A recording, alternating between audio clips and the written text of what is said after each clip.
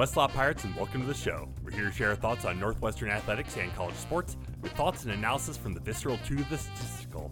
We run our tailgate with the red pirate flag flying high above, as we give no quarter, especially the fourth. I'm Sam Walter. I'm John Lacombe. And I'm Eric Skoskauspo. Well, guys, we have a very special guest on with us tonight as we record this on Thursday night, the night before the softball super regionals in Tempe, where Northwestern is going to be taking on Arizona State. Noah Kaufman, first of all, thanks so much for jumping on with us today. You've been calling Northwestern softball games for a long time now, right? Yeah, 5 years now, including this year. It's a blast to be with you guys, no doubt. I'm excited. Yeah, we're definitely excited to have you on, especially because with your proximity to the team. I mean, you've got some inside knowledge that we just don't have. Watching this team from afar. I know John had the great fortune to be at the clinching game of the regionals last Sunday, so definitely want to get your thoughts on that, John. But Noah, this team. We've been saying it all season long. This is a special team. Yeah, absolutely. It's been an evolution really ever since, you look at this senior class as sort of when they got it as freshmen, kind of changing the trajectory of the program, right? It was their freshman season, their first season with the program, which was when the 2019 Evanston Regional happened, where Northwestern hosted and was a 16 seed and had to come back from the losers bracket to get past Louisville, and ended up losing Oklahoma in the Super Regional as the 16 against the 1 in what was kind of a brutal matchup. But it was that season and that freshman group that sort of set the stage for what this team has grown into. And now with all those players as seniors, and some of them even potentially coming back next year with the COVID year, we're starting to see that promise, that potential from 2019 blossom really for the squad. So given that, again, like we were saying, you've covered something like 50 games, softball games over the past 5 years. You've done it with WNUR. You've done it with BTN Plus. You were working with ESPN for this regional this past weekend. You're talking about 2019. Watching this class, moments where you're being like, okay, I'm seeing an evolution at this stage, or I'm seeing an evolution at this stage. When you think of all right, that team in 2019 to where they are now, are there specific markers on that road that you think where you're like, oh wow, this is an evolution going on here?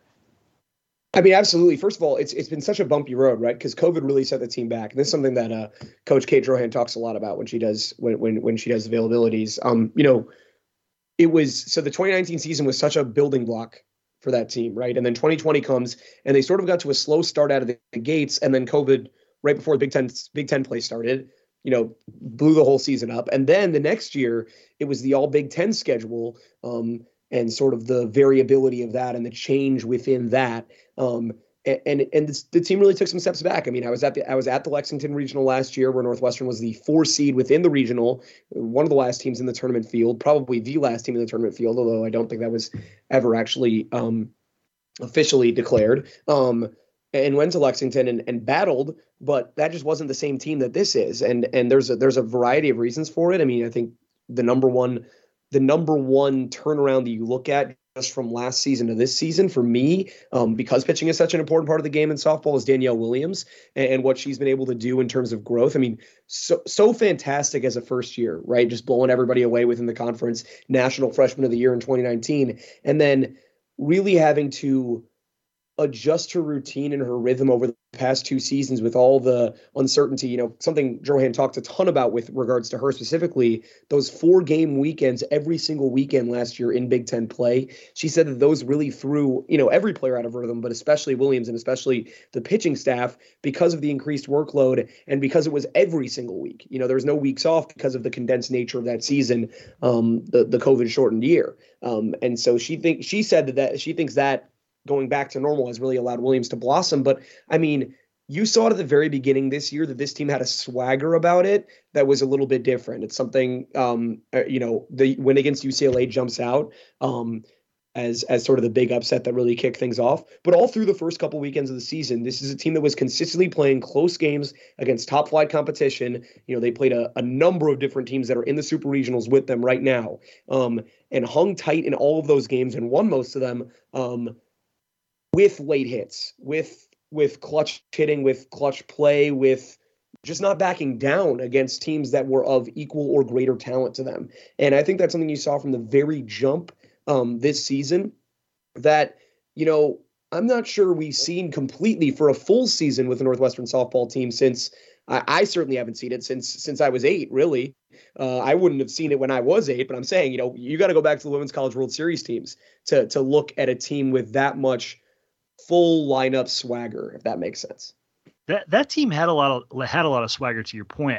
At the same time, I don't feel like we've ever seen a Northwestern softball team that thumps like this one does. I mean, the moonshots coming from Lewis or Zedek or Judd or Nelson, there's so much power in the lineup, and that seems like a stark difference between what we saw last year and 2019, and even that College World Series team that was so effective on Eileen Caney's arm and right. Allred setting the table from the top of the lineup. Right. We said at the beginning of this season, we were worried about secondary pitching behind Williams, and then we wanted to see the team hit in spots against top teams in softball, and they've done that in spades, and it has made it so much fun. Yeah, I mean, we're going to get into this more when we talk about the actual matchup, which I can't wait for, by the way, because it's especially relevant there. But absolutely, the full lineup contribution has been something that I've never seen with a Northwestern softball team. Certainly, I mean, you look at 73 home runs jumps off the page. They're on pace to set a program record for single season home runs. But then you look at where the home runs come from, right? There are 6 different starters with at least 8 home runs. This is not one of those College World Series teams that had power in the middle of the lineup, but like you said, a more traditional build of, a couple on base, a couple hitters that were going to get on base at the top of the order, a couple hitters that were scrappy at the bottom of the order, more in there for their defense that were trying to turn the lineup over. This is power throughout the lineup, right? I mean, you look at Lewis, of course, with 21 bombs, but the 2 spot, the 5 spot, the 3 spot, the 4 spot, the 7 spot, and the 6 spot all have hit at least 8 homers, and there's plenty of thump in the other parts of the lineup too. And just the consistency with which at least one part of this lineup has been able to contribute for almost all of this season, and it really came through last weekend when it was all 9 players in the order just absolutely bashing the ball all weekend long. It absolutely is new. This team is breaking all sorts of offensive records held by previous Northwestern squads. Rachel Lewis breaking individual records left and right. It's a new era in terms of Northwestern offense. I think there's no doubt about that.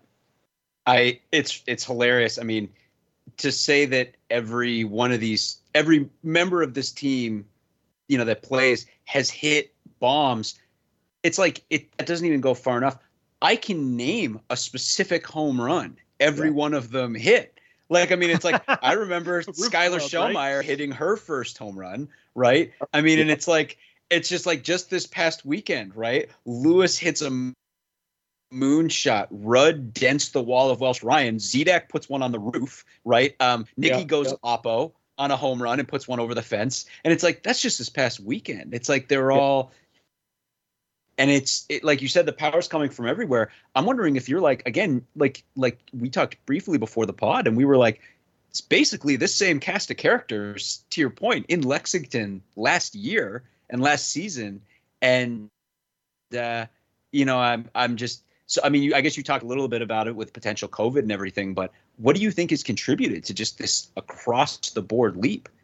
Well, I think this is a team that does a lot of, not to get too far into the weeds here, this team does a lot of really next level work. They work with Justin Stone, formerly of Elite Baseball, who's now, they did a lot of work with him. I'm not sure if they continued that work. He's now employed by the Cubs full time with some next level hitting stuff in terms of measuring like exit velo and how to increase that and like balance at the plate and how to like maximize power against certain pitches in certain zones. They're doing analytics work that not a lot of other programs in the country are doing, to my knowledge. And I don't have full knowledge of those types of programs, but I know that that's been something that the Drohan specifically, Carol Drohan, the hitting coach, and the associate head coach, and Kate Drohan, the head coach, have really emphasized over the past couple of years with this program. And I think that does play a huge role in what you're seeing in terms of, like you said, John, every player making improvements, right? I mean, you go through the lineup, every player is better than they were last year. Every single hitter. There's not a hitter that has taken a step back anywhere in this lineup. So I think that has to be chalked up to a full team improvement of some sort. And I think that comes with that kind of thing. I mean, you look at a player like Skylar Shellmeyer, who had a breakthrough season last year hitting and has now brought the walks with it, right? She's walked 20 times this season. She did not have 20 walks in her career coming into this year. Just players adding elements to their offensive game that were not there previously. I mean, Grace Nito started off the season ice cold. She was hitting right around 200 for pretty much the first month and a half of the season. She's up to 336. That's how hot she's been, in her first season over the back half of the season. That's not something you see with a lot of freshmen, is they get hot down the stretch of the first season. Usually you start out hot if you're coming in as a really talented first year, and then teams figure you out and you cool down a little bit. She's had sort of the opposite experience, but it really is throughout the order. The approaches, the patience throughout the lineup, and the power surge throughout the lineup that shows you how it's come together as a full team. One thing that really strikes me, and it's something that you can just see, is how much this team loves each other. I mean, you can see the camaraderie, the chemistry that they have, and it's really, really cool. Yeah, I mean, that freshman class came in again. I think it speaks to 2019 again. I mean, Rachel Lewis is a fantastic leader, but it's that class together as seniors right now. You're talking about Cochran, Shellmeyer, Rudd, Nelson as the core, along with Williams. That's your middle of the order right there, right? That's Shellmeyer, your leadoff hitter. That's Rudd, Nelson, Cochran, your 3, 4, 5, and then that's Daniel Williams, your ace in the circle in terms of the leaders in that senior class. I mean, there's plenty of other veteran leaders on this team who don't get quite as much love. Emmy Farnham typically is a pinch runner. One example there. Sydney Supley, first year as an upperclassman, has come into her own, kind of claimed that 8 spot in the order. But it's that senior class that has claimed those lineup spots as freshmen and held on to them, and that brings so much energy. I mean, everybody talks about Shellmeyer, but Nelson and Rudd bring all sorts of energy as well. Lewis, when she wants to, can bring the energy too.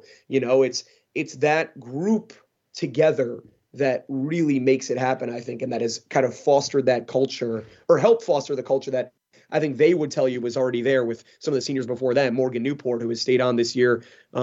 I don't know what her official role is with the team, but she's some sort of graduate assistant, and she coaches first base. That group has helped really put into place that mentality that certainly has spread throughout the team. So looking ahead to this weekend, I mean, we've got Arizona State, should Northwestern have gotten a higher seed than Arizona State and maybe be hosting this super regional? Maybe that's a whole other discussion, but Cats are down in Tempe. It's a late night starts for these super regionals, but Arizona State comes in, they're hitting pretty well as well. Like, what are we looking at from this Sun Devil squad? There's a lot of really fun individual matchups here and individual storylines within this series. I think the first thing that springs to mind, and certainly not the most important thing, but the first thing you think of is just how much success Northwestern has had against the Pac-12 this year.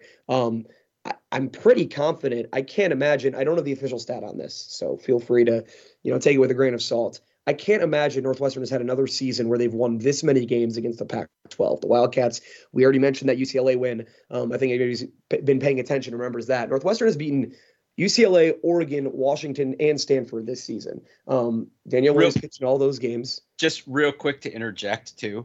We should mention, too, relative to the fact, like what Sam was saying off the top about the seeding, right? Yeah. You could easily argue ASU and Northwestern should both be seeded higher because Bama crashed out, Tennessee crashed out, FSU crashed out, Oregon State and Stanford won regionals. Yep. Right. And it's like, so, well, here's what I was leading into there. Is, the Cats did this in a year when the Pac-12 is really good. Right. Here's what I was leading into. Who's another team that's beaten all those teams? That would be Arizona State, who won the Pac-12 regular season title when 20-4 in Pac-12 play. I say Pac-12 regular season title. There is no Pac-12 tournament, but they won the Pac-12. and we're dominant in doing so. And so it's really actually funny to see all these common opponents between these two teams that both of them beat. The only team that Arizona State actually lost to in Pac-12 play in a series was Stanford, who Danielle Williams no hit, and like you mentioned, John, is currently in the Super Regional against Oregon State. So the Pac-12 sort of dominance in the postseason has been a boon for Northwestern, really, in terms of bumping up what their resume looks like. Not that the resume part of it matters anymore, but really you look back on some of those wins earlier this season for Northwestern, and none of those were really blowouts. But wow, they start to bring on some luster, and then you look at Arizona State, and they've got wins against all the same teams. And to kind of extend that a little bit further, if you'll allow me to, the last 9 teams that Arizona State has faced, 9 games that they've played, have all been against common opponents with Northwestern. Their regional matchup was Cal State Fullerton as their 4 in their regional, and then San Diego State as a 3 who upset LSU and ended up playing against Arizona State twice. Northwestern has played both those teams. They lost to Fullerton. They beat San Diego State, who Arizona State just beat twice. And then their last 2 series of the season were at UCLA and at home with Washington. Or I have those switched around, actually. It was at home with UCLA, at Washington. But either way, Northwestern's played all those teams, and Northwestern's looked good against most of those teams.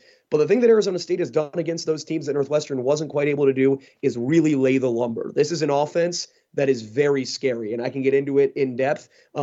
That's the number one matchup that everybody with an outside perspective is looking at in this series. There's no reason to think that it's not going to be Danielle Williams in the circle for as long as possible. If I had to guess, I would say she's not missing a meaningful inning in this weekend in the circle, the way that Northwestern's pitched right now. I mean, Kate Drohan has said that Lauren Boyd has been day-to-day multiple times over the past month. There's no indication about forward progress on her injury that has kept her out for a long time now. Without Boyd, I think it's good. And even if she is there, I think it's going to be Williams ride or die. And it's going to be Williams ride or die against an extremely impressive Arizona State lineup, especially at the top of this lineup. So I wanted to dig into Williams a little bit because, there was some interesting discussion earlier on in the season about how she was being deployed just a little bit differently this year, as opposed to starting her 2 games a weekend and pretty much not pitching her in the 3rd game. They'd often use her in relief, et cetera. I think, when you look at some of her stats at a high level, same number of appearances as she had her freshman year, 44. But she's started 6 fewer games. She's got roughly 13 or 14 fewer innings. That all being said, though, it feels like the last couple weeks as the season kind of came to a close, you've seen her generally going out there pitching complete games. What's your assessment of her tank and her durability at this stage? Like out of these 3 games with Arizona State, I mean, will she? You said meaningful inning. Will she pitch 2 complete games essentially? Will it be more than that? I don't think they're taking her out. I would be shocked if they took her out for an inning all weekend, unless she's really getting hit hard. Here's what Kay Drohan said leading up to regional week. She said, we've been very cautious. This is not a direct quote, but she essentially said, we've been very cautious with Danielle's usage, kind of what you talked about, Scuzz. Leading up to those last couple weeks in the season, she was below that freshman pace because those last couple weeks have really amped that up.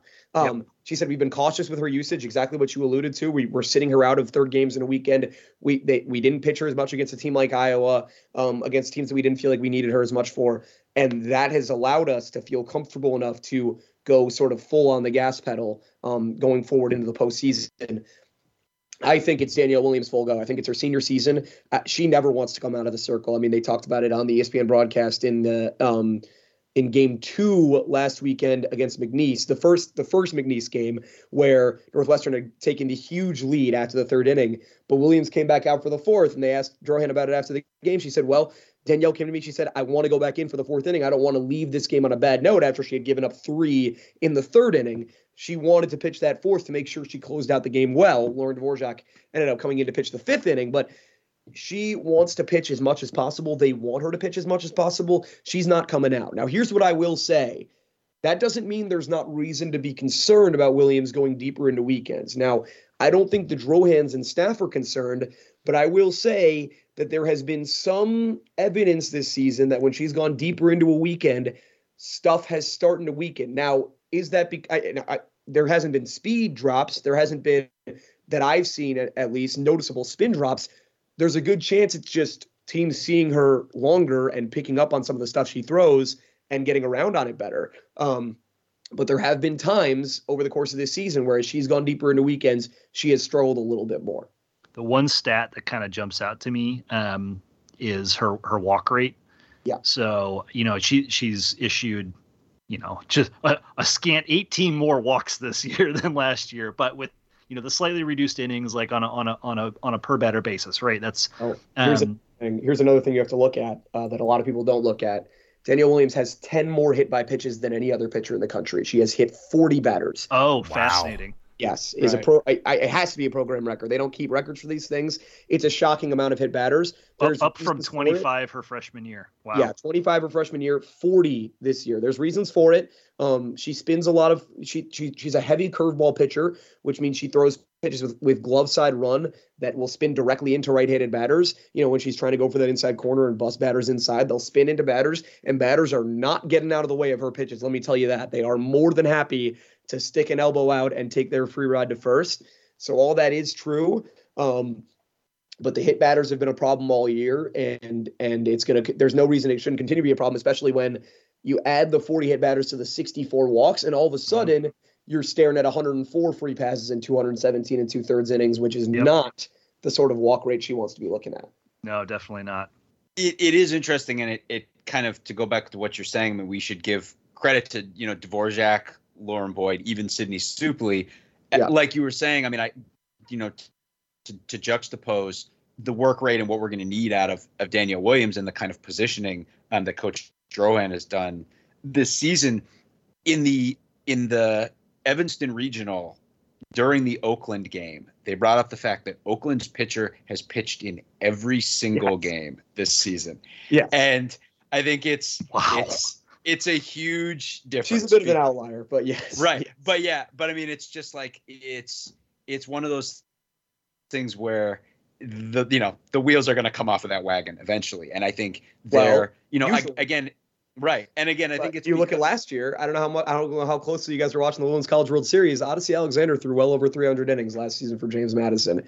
And I guess the wheels sort of came off at the end. Oklahoma got to her a little bit, but she pitched them all the way to the semifinals. So so I guess it's true both ways. But I mean, regardless, I think, we've talked about, right, the problems with hit bats. And like you're saying, it has to do with the fact that I think Danielle Williams, I mean, to your point, I guess, compared to a lot of people, I don't remember everybody. I think a lot of people think of a top college pitcher being, a very tall, very large pitcher, bringing heat, right? Right, exactly. 75 mile an hour, 70 mile an hour rise balls. Yeah, exactly. Right, exactly. Whereas she's, I mean, her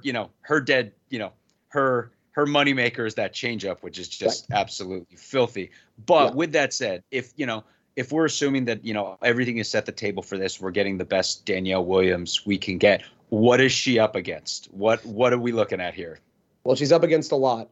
This is an Arizona State lineup that is the best lineup in the Pac-12 comfortably. They're one of the best lineups in the country. There's certainly some scarier lineups out there, but they are sort of the total package. I mean, it's not a top-heavy lineup, if that makes sense. You're looking at a couple key hitters here at all times. Yanira Acuna and Sydney Sanders are the two names to absolutely be scared of for Northwestern fans. When you see 24-1 at the plate, you're potentially in a lot of trouble. Those are two young players, especially Sanders, who I believe was the Pac-12 Freshman of the Year this year, who have hit well over 400 over the course of this season, and they're not doing it as slap hitters like Skylar Shellmeyer. Acuna is hitting 431 with 13 bombs, and if you thought that was good, Sanders is hitting 424 with 21 bombs. These are players that hit early, they hit often. Sanders has 39 walks to 12 strikeouts on the season, which doesn't even really seem possible. These are hitters that are always a threat in the batter's box. They are not going to go down easy in terms of strikeouts. This is not a team that strikes out very often. It's a team that walks a whole lot. They're reminiscent of Northwestern in that they have more combined walks and hit by pitches, and they get hit a lot too, by the way. 64 hit by pitches as a team is a healthy number offensively. More walks and hit by pitches than strikeouts as a team, which is frightening. So it's those two that you really have to worry about. Now, the rest of the lineup is not exactly easy to get through, but once you get past those first two, it cools off a little bit. Now, Alina Torres and Jasmine Hill both have 14 home runs each as well. This is a team that has 5 players with double-digit home runs, and those two are both hitting well over 300. They're very capable hitters to back up those top 2 hitters, but the rest of this lineup is a little bit more workable, if you will. You've got some capable defenders that hit the ball pretty well, but if you can get through the top and middle of that order, you've got a chance. Now, the issue is getting through the top and middle of that order is a very tall task. So speaking of capable, I think the weak link, if you will, for Arizona State is in the circle. Right. And I wouldn't I don't know enough to. It was 42-9 in the Pac-12. Yeah. I don't know that I could say that this is bad, but so they have 3 starting pitchers who have split up their innings pretty evenly, right? Yeah, they're sort of the anti Oakland in that respect. They use, there is no other team that is an elite level team besides Notre Dame, I would say, who Northwestern avoided seeing last week, that uses 3 pitchers in as equal measure. And I'm not talking about using him in garbage innings. It uses 3 pitchers in as equal measure in important innings as Arizona State, not another team in the country. And now what's interesting to me is like none of them are an ace, right? They've all got relatively Absolutely similar stats. So Marissa Schuld has the best ERA at 1.99. By comparison, I only looked at one other team here, but by comparison, Stanford's, like, all of their starting pitchers are sub 2. So Stanford has a great rotation, but yes. Right. So like the yes, Arizona State's going to hit. Northwestern is going to need to hit, and per our conversation earlier around like the thump in this lineup, like to me that's the opportunity that the Cats have this weekend. Like if Daniel Williams can give them a chance, but the bats need to show out for the Cats to advance. Absolutely right. Here's where I'm optimistic offensively for Northwestern. First of all you got to do is look at last weekend. This is a team that is peaking at the right time offensively. It certainly seems that way, at least. When you score, doing quick math in my head, 36 runs in just 15 offensive innings. It was a lot.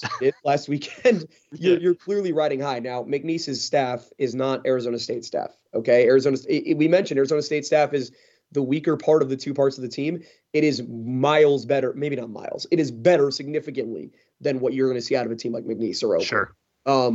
But at the same time, the positive for the Cats, especially when you look past Schuld, who, like you mentioned, has been great, throwing the least innings out of those starters. I think she missed a little bit of time with an injury, but I think she's fine now. 84 1/3 innings, 90 strikeouts for Schuld, which is solid. The other 2 pitchers, Lopez and Morgan, have way fewer strikeouts than innings pitched. This is not a team that walks people. This is not a team that gives up home runs, but they will give up contact. And Northwestern thrives off of that a lot of the time. This is a team that loves to put the ball in play. Obviously, in Skylar Shellmeyer and Grace Nito, they've got 2 players who, thrive on infield singles. They've got a lot of speed throughout the lineup.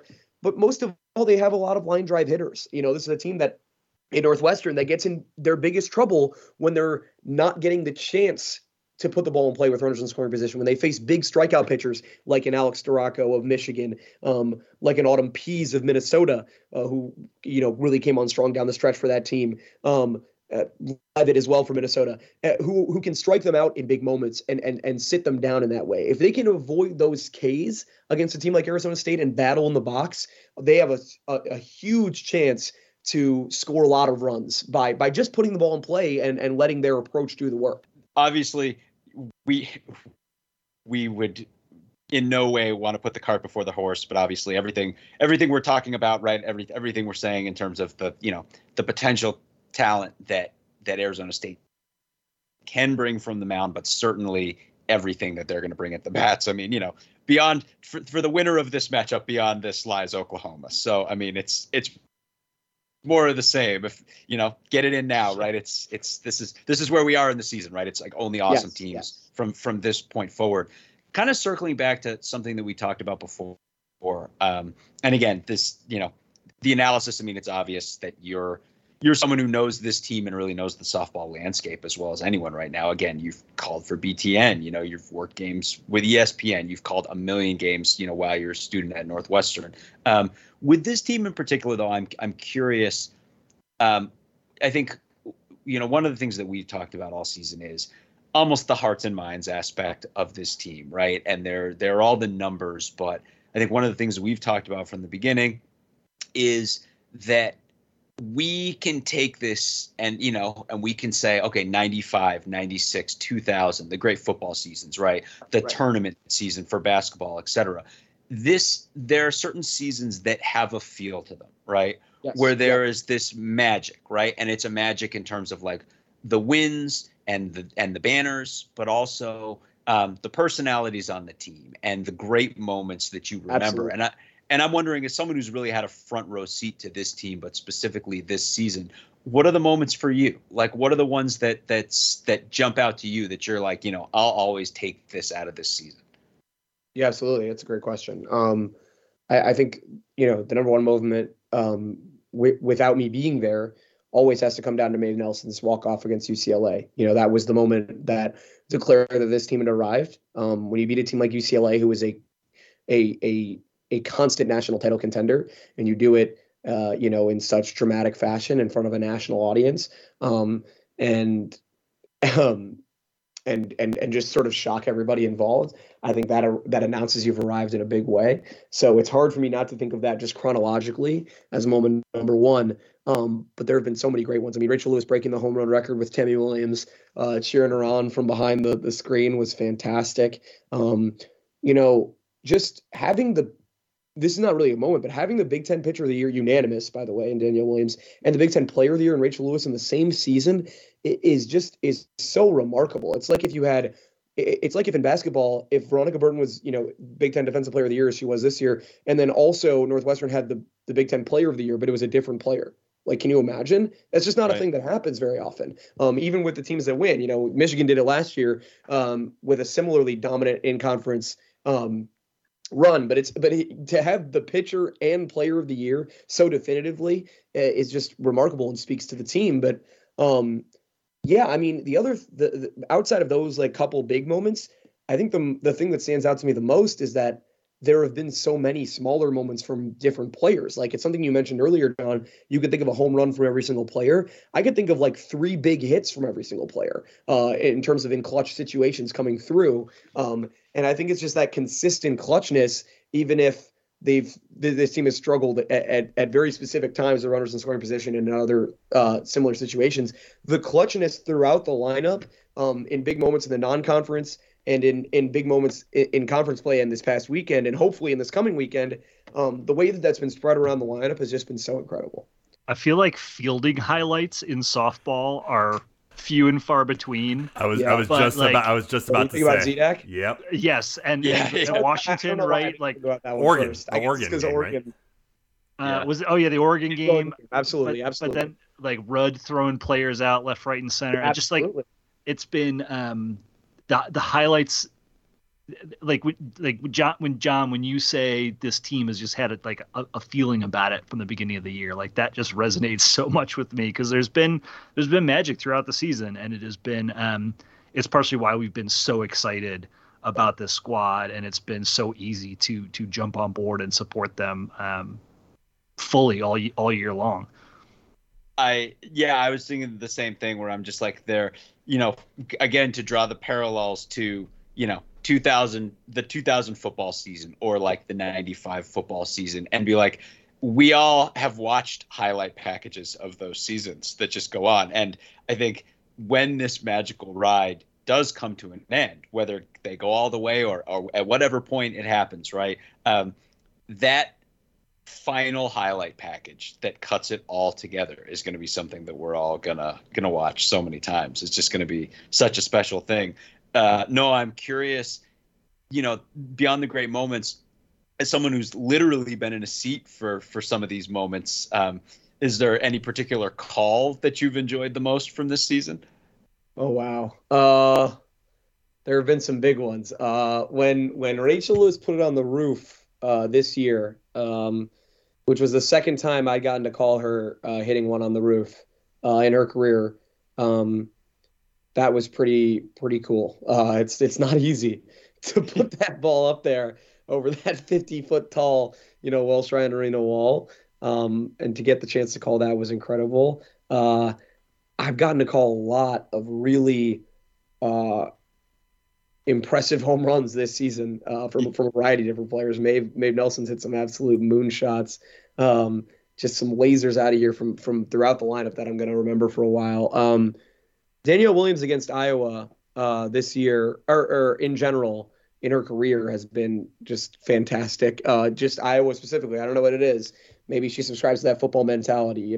She remembers she remembers the 80s. But something brings it out of her against Iowa, and she was fantastic against Iowa again this year. That was such a pleasure. But man, I mean, there's been so many great calls over the years, honestly, that some of them start to blend together. But that Rachel Lewis roof bomb is one I'll remember for a long time. And really every home run, it's a blast when you get to call as many as I've gotten to call this season.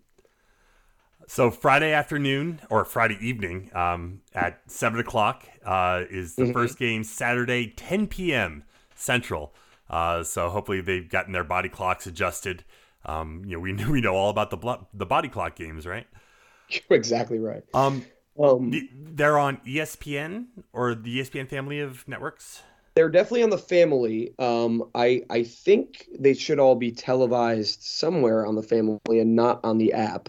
I am checking and double checking right now. Yeah, that first game is scheduled for ESPNU Friday, and then that Saturday 10 o'clock game is scheduled for ESPN2. So folks should be able to tune in. And if I could just, if you guys would allow me one non-sequitur. I think that for non-softball fans and for people who aren't close, to the sport, they don't understand what making the Women's College World Series means and how important this particular weekend is.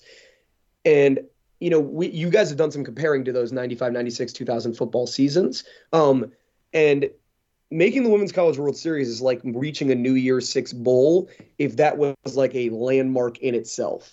That's right. The status, right, for a sport like this. And remember, softball is like basketball. There are over 300 Division I softball teams. When you make it to the Final Eight, which is what the Women's College World Series is, you have reached it's like the Final Four of softball. It is that place that Northwestern sports, and not to take anything away from lacrosse, which really rooting for them tomorrow as well. From field hockey, whose games I call as well, and had a marvelous run in the fall. Northwestern sports, in which there are the full slate of 300 plus Division I teams, right, do not get as far as softball gets outside of softball, right? Nobody else does this. Basketball has not been able to do it. Obviously, we all know that. The other sports, the soccer, women's soccer specifically, I don't think men's soccer doesn't have that many teams, but the sports that have this amount of teams at Northwestern, softball has stood out. And this chance to get back to the Women's College World Series, something that they haven't done since 2007, is a landmark for the sport, for the program as a whole to reach. To say we've made that third Women's College World Series appearance in the Drohan era, to say we've gotten to that Final Eight,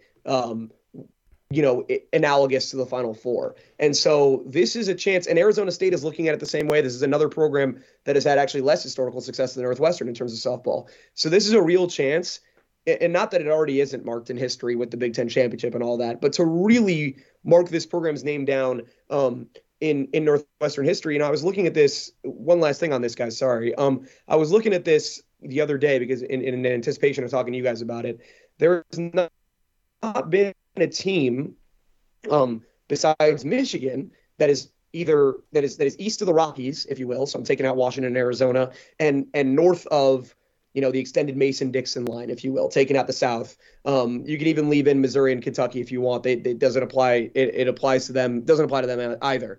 That has made the Women's College World Series in the past decade, besides Michigan. Only Michigan has done it. Out of all those teams up there, which is more than 200 or around 200 of the 300 teams, it's only been Michigan in the past decade, and Northwestern has a chance to add their name to that this weekend. So I think just trying to mark this in history as what 2 wins this weekend could do for this Northwestern squad, and try to put it in perspective for people who don't follow softball as closely. That's definitely something that we've mentioned in the past, like the way that a Northern team, especially because the season starts in February and you cannot play softball in Evanston in February. It's just not possible. Yes. But like the fact that the Northern teams have to go on the road for the first half I mean, at least the first third, if not the first half of the season, and then to be able to come home and play as well as they have at the J, and to keep the momentum that they got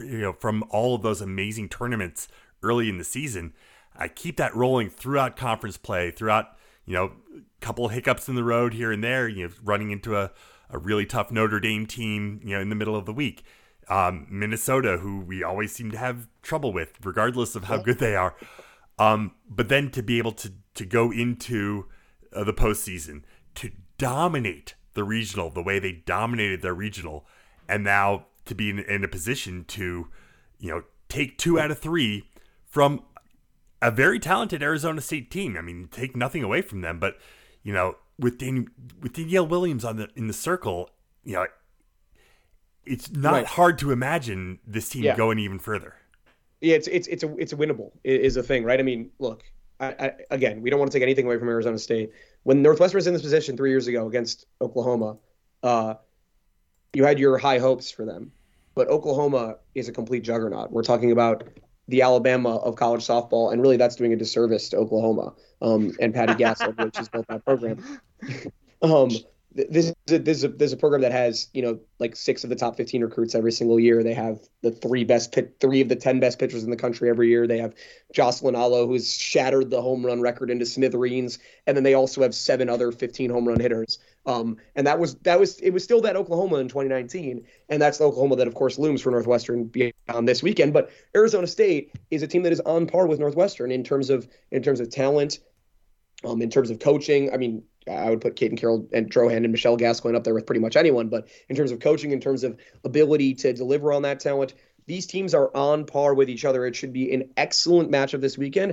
And it's one that Northwestern, if they play their best softball, can absolutely win and make history in. Awesome. The one other thing that I would add, on the backs of what you were saying about just how many softball teams there are, right? And just the rarefied air for a team to be a quote unquote like northern team that is not in the Pac-12 to be in this situation. I'll tell you where you see how much it matters. And I say it because I saw it with my own eyes this past weekend. You see it in the bleachers at the J, because you see Northwestern people there, but you see softball people there, particularly young girls and travel teams. And you, especially if you're not a member of that community, you see it up close and you see what the softball community looks like and how deep it is and just how big of a deal it is. So many girls across the country play softball, and so many girls trekked to Drysdale Field this year to see their heroes, this particular team, do what they don't get to see a team in this region do in the sport. They give everything, right? Thousands and thousands of girls dreaming of going to the College World Series, growing up in a region like the Upper Midwest, where they're not going to see a team take that kind of trip. And now they're seeing it, and it's Northwestern, and every one of those girls is being like, this is the team I dream of playing with. And then just like, I saw it up close this weekend, and it's awesome. It's exactly that thing. It's that magic of a sport that is truly major, that, like you're saying, that the whole nation participates in, and that Northwestern has a seat at that big table, and what it means to those kids into that community. So, I mean, it's just like, it's fantastic, and it's been just this unbelievable run. And after that very heartfelt thing, which was absolutely great, just to throw a little bit more shade. Even Michigan hasn't done it in the 6 years since the by far best player in Big Ten history graduated. So, once Sierra Romero got out of there, after setting all the records that will never be broken in Big Ten history, even Carol Hutchins has not been able to get back to the Women's College World Series since 2016. So I don't know why you thought that Michigan shade would be appropriate on this podcast. I'm just like, do you want to start? Go ahead. If you want to just run down the rest of the Big Ten, we're here for it. No. Speaking of shade, do we need? I mean, it's a can of worms, but do we need to talk at all about why these games are not in Evanston this weekend? In terms of Arizona State getting seeded higher, or in terms of Northwestern not getting a top 8 seed, or More the latter, but yeah, Northwestern not getting a top 8 seed, and a lot of people are I know. I'm surprised that the tournament doesn't reseed. Sure. Yes. The non-reseeding is really interesting for sure. The whole regional structure approaching approaching the rest of it is sort of a how we've always done it type thing. And it hasn't really mattered. Like, to their credit, point, exactly. It hasn't come up. Yeah. Well, here's the really interesting thing. There's 2 unseeded on unseeded regionals this year, or unseeded on unseeded super regionals this year. We talked about Stanford, Oregon State, and there's also Arizona and Tennessee, right? Or no. It's Mississippi State. That's who it is. Yeah, Arizona, that's Mississippi right. State. Yeah. And there's only ever been two other unseeded unseeded regionals in the history of the tournament. So the upsets are happening more than ever before for sure. And that's might be something they have to take a look at is the possibility of reseeding, because it does kind of suck for Northwestern to have to go to Tempe. In a season where you could definitely call the quality of the seeding into question, it sucks to be the number 9 seed in that year. Yes. Yeah. But regardless, Northwestern had their chance to close out the season as a top 8 seed. I was going to ask how close. Like, so let's say they hold on against Michigan in the Big Ten tournament, go on, maybe lose to Nebraska in the title game. Is that enough? What, like, would they have also needed to take maybe one more game against Minnesota? Like how far off were they? I was approaching the Minnesota weekend saying that Northwestern either needed to win that series and win 2 more games. They needed to win 4 more games, is what I thought. So what I was envisioning was 2 games in that series and reaching the Big Ten tournament final, or a sweep in that series and winning game 1 in the Big Ten tournament. Now, they lost 2 of 3, so then I was envisioning, I went into the Big Ten tournament weekend thinking, okay, they need to win the tournament to get a top 8 seed. And then they almost did win the tournament. So I personally think if they had won the tournament, it would have been enough. It's a more reactive committee than other committees in terms of conference championship weekend. I think if they beat Michigan and beat Nebraska, that's 2 top 35 RPI wins. Michigan is a top 25 RPI win. Then I do think, whether it's Arizona State that gets the boot or whether it's Bama, I guess it would have been. Bama's a 6. Yeah, Oklahoma State was Oklahoma State, which beat Oklahoma. It's tough, right? Well, it's tough because they also beat Northwestern. Barely, right? Yeah. So, but I think that they probably slide Northwestern ahead of Arizona State, probably if they win those last 2 games. But it's not too bad to get the chance to go to Tempe. That whole Northwestern softball community is not going to be there that John talked about, but a lot of it's going to be there. Those former players are going to travel. The parents are going to travel, and there's going to be plenty of purple in the stands at Tempe this weekend. 100%. And I should qualify. Like, the reason I brought that up was more to get your perspective on how close they were versus. Absolutely. I think they were very close. Yeah. I don't want it to come off as sour grapes, because I think, like, to your point, the opportunity was there. Right. The non-reseeding thing is what it is. Everybody knew that going in. Like whatever. Well, the thing is, it's just a bummer. The thing you look back at is Alabama, right? And people were talking about them being overranked all season. Yeah. As a team that stayed super high in the RPI because they got to play the SEC schedule, even though they had some really head-scratching losses, if that makes sense. And then last weekend they didn't show up against Stanford and got bounced. So it certainly gives a little bit more credence potentially to those looking back. But, like you said, it's hard to have too many sour grapes when Northwestern knew what they needed to do in the last couple weekends and just couldn't do it. So, well, hey, Noah, they know what they need to do now. Yeah, yes, absolutely. Exactly. It's ahead of them. No doubt about it.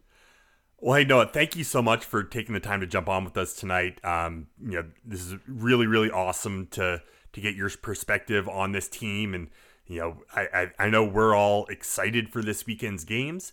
And hopefully we can get it done in Tempe and make our way to the World Series, because, boy, wouldn't that be something? No doubt about it. Such a pleasure, guys. So fun to talk to you. If you or a loved one is seriously injured by someone else's negligence, hire Kent Simpson of the Simpson Law Group. After over a decade of prosecuting murder cases in Chicago, he opened his own firm specializing in wrongful death and personal injuries cases. Among the cases he handles are car accidents, truck accidents, motorcycle accidents, boat accidents, and all forms of transportation. He also prosecutes construction accidents, nursing home abuse, medical negligence, birth injuries, slip and falls, products liability, and whistleblower retaliatory discharge cases. His results speak for itself. Millions recovered for his clients, no fee unless he wins. Compassion, empathy, and vigorous advocacy is the cornerstone of the Simpson Law Group representation. Call 312-332-2107 for a free consultation, and go Cats. Once again, thank you for Noah to jump on with us tonight. That was just awesome. Really, really excited for this weekend's games. Also this weekend is the Final Four in lacrosse. It is Memorial Day weekend. It's the Indy 500 and women's lacrosse finals. And Northwestern is usually playing in that. And here we are again, taking on North Carolina. We talked about this a little bit last week, but it's a tough task. I mean, North Carolina is really, really good. But, this team is really firing on all cylinders. North Carolina is such a defensive powerhouse. Northwestern has really found some of their offensive stride these last few weeks and have put up a great defense of their own right. It's going to be a clash of titans, and the Cats are certainly an underdog coming in just because of North Carolina's pedigree, because they lost head-to-head earlier in the season. But they have the talent and they have the potential to win. They might need a couple breaks to go their way. They might need just a really good game from some of their key players, be it Doucette, be it Girardi, etc. But the potential is there. We'll just we'll have to see how it plays out on the field. Right, and I think it's kind of to juxtapose what we were talking about earlier with the potential team that lies beyond the super regional, right? Oklahoma, right? And the juggernaut that they've been all season long. Well, North Carolina is, they're undefeated. They're 20-0. But they're not a juggernaut the way that Oklahoma is a juggernaut, right? Like, they are a very, very, very good lacrosse team, right? But this is a team that they beat Stony Brook 8-5 last game, right? And this is a team that in the ACC championship, to get to the final, they had to beat Notre Dame, and they won 14-13, right? And that's a team that Northwestern beat. So this is a team where they are fantastic. They are the class of lacrosse. At the same time, Northwestern's very best game is enough to beat this team. And I think that's just like you said. We know what this team's capable of. We saw Syracuse. We know they're playing their best lacrosse of the season. Northwestern is right now. And if they can bring that into North Carolina and they can get the kind of game that they're looking for, that's definitely enough to spring a huge upset. Interestingly, this game has been moved up because I guess there's weather expected. Yeah, they're expecting some weather in Baltimore, so they did make it a little bit so earlier. This game's at 11:30 Central, 12:30 Eastern. The Maryland-Boston College game will happen in the afternoon around 3 p.m. So it's just like an interesting wrinkle, but man, it's gonna be a hell of a weekend, boys. Yeah, absolutely. And another thing that could make it a huge weekend is we're hearing rumblings and grumblings. If you read between the lines on some of these football coaches' Twitter feeds. You don't have to read between the lines. I know. John O'Neill was pretty explicit. Yeah, Jim O'Neill and Louis. Jim O'Neill. Sorry. But right. We've sort of talked about this before, where there've certainly been years past, seasons past, where Louis Vicaire will start tweeting things out and being like, hey, I got a good feeling, or good news is coming. And sometimes he has information, and sometimes you feel like he's just reading the tea leaves and has good situation. Either way, right? He's plugged in, and you either get the feeling where he's like, he knows something, or he just has a really good feeling about something. This season is different, and it's not just Louis. Over the past couple of weeks, there are multiple coaches, Louis and UFBR, where you can feel like everyone's like, Look, we know a lot of good stuff is coming down the pipe, and we know who it is, and we have a pretty good idea when it is. It's just like, for whatever reason, all the Ducks are just in a row this season with top players who have had great experiences. We know about that May 13th visit, right?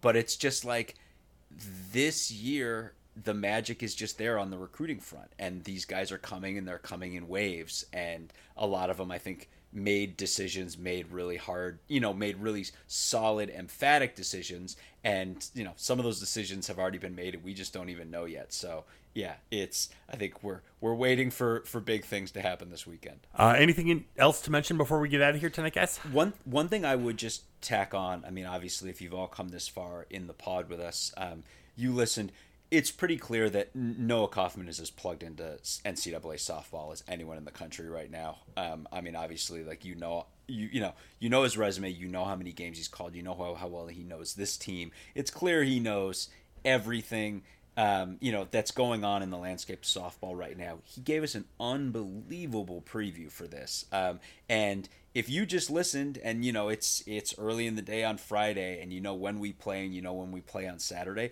pass this along to someone else, right? Because I think this is an event that needs as much exposure as possible. And if you know someone who may be like, okay, I need a primer for what we're looking at, I can't imagine you're going to get a better one than what Noah just gave us. So, send the word, spread it on to someone else and be like, hey, listen to this and get yourself ready for this softball this weekend. And with that, we'll go ahead and leave it there for tonight. Head to our website, westlawpirates.com, where you can leave comments and questions. Find us on Facebook, Twitter, and Instagram at westlawpirates, and email the show, westlawpirates@gmail.com. Tune in next time as we give our visceral and statistical views on Northwestern athletics. Look for us in the West Lot of Round Field flying the red pirate flag, because we give no quarter, especially the fourth. For John Lacombe and Eric Scasbo, I'm Sam Walter. Thanks so much for listening. We'll see you next time.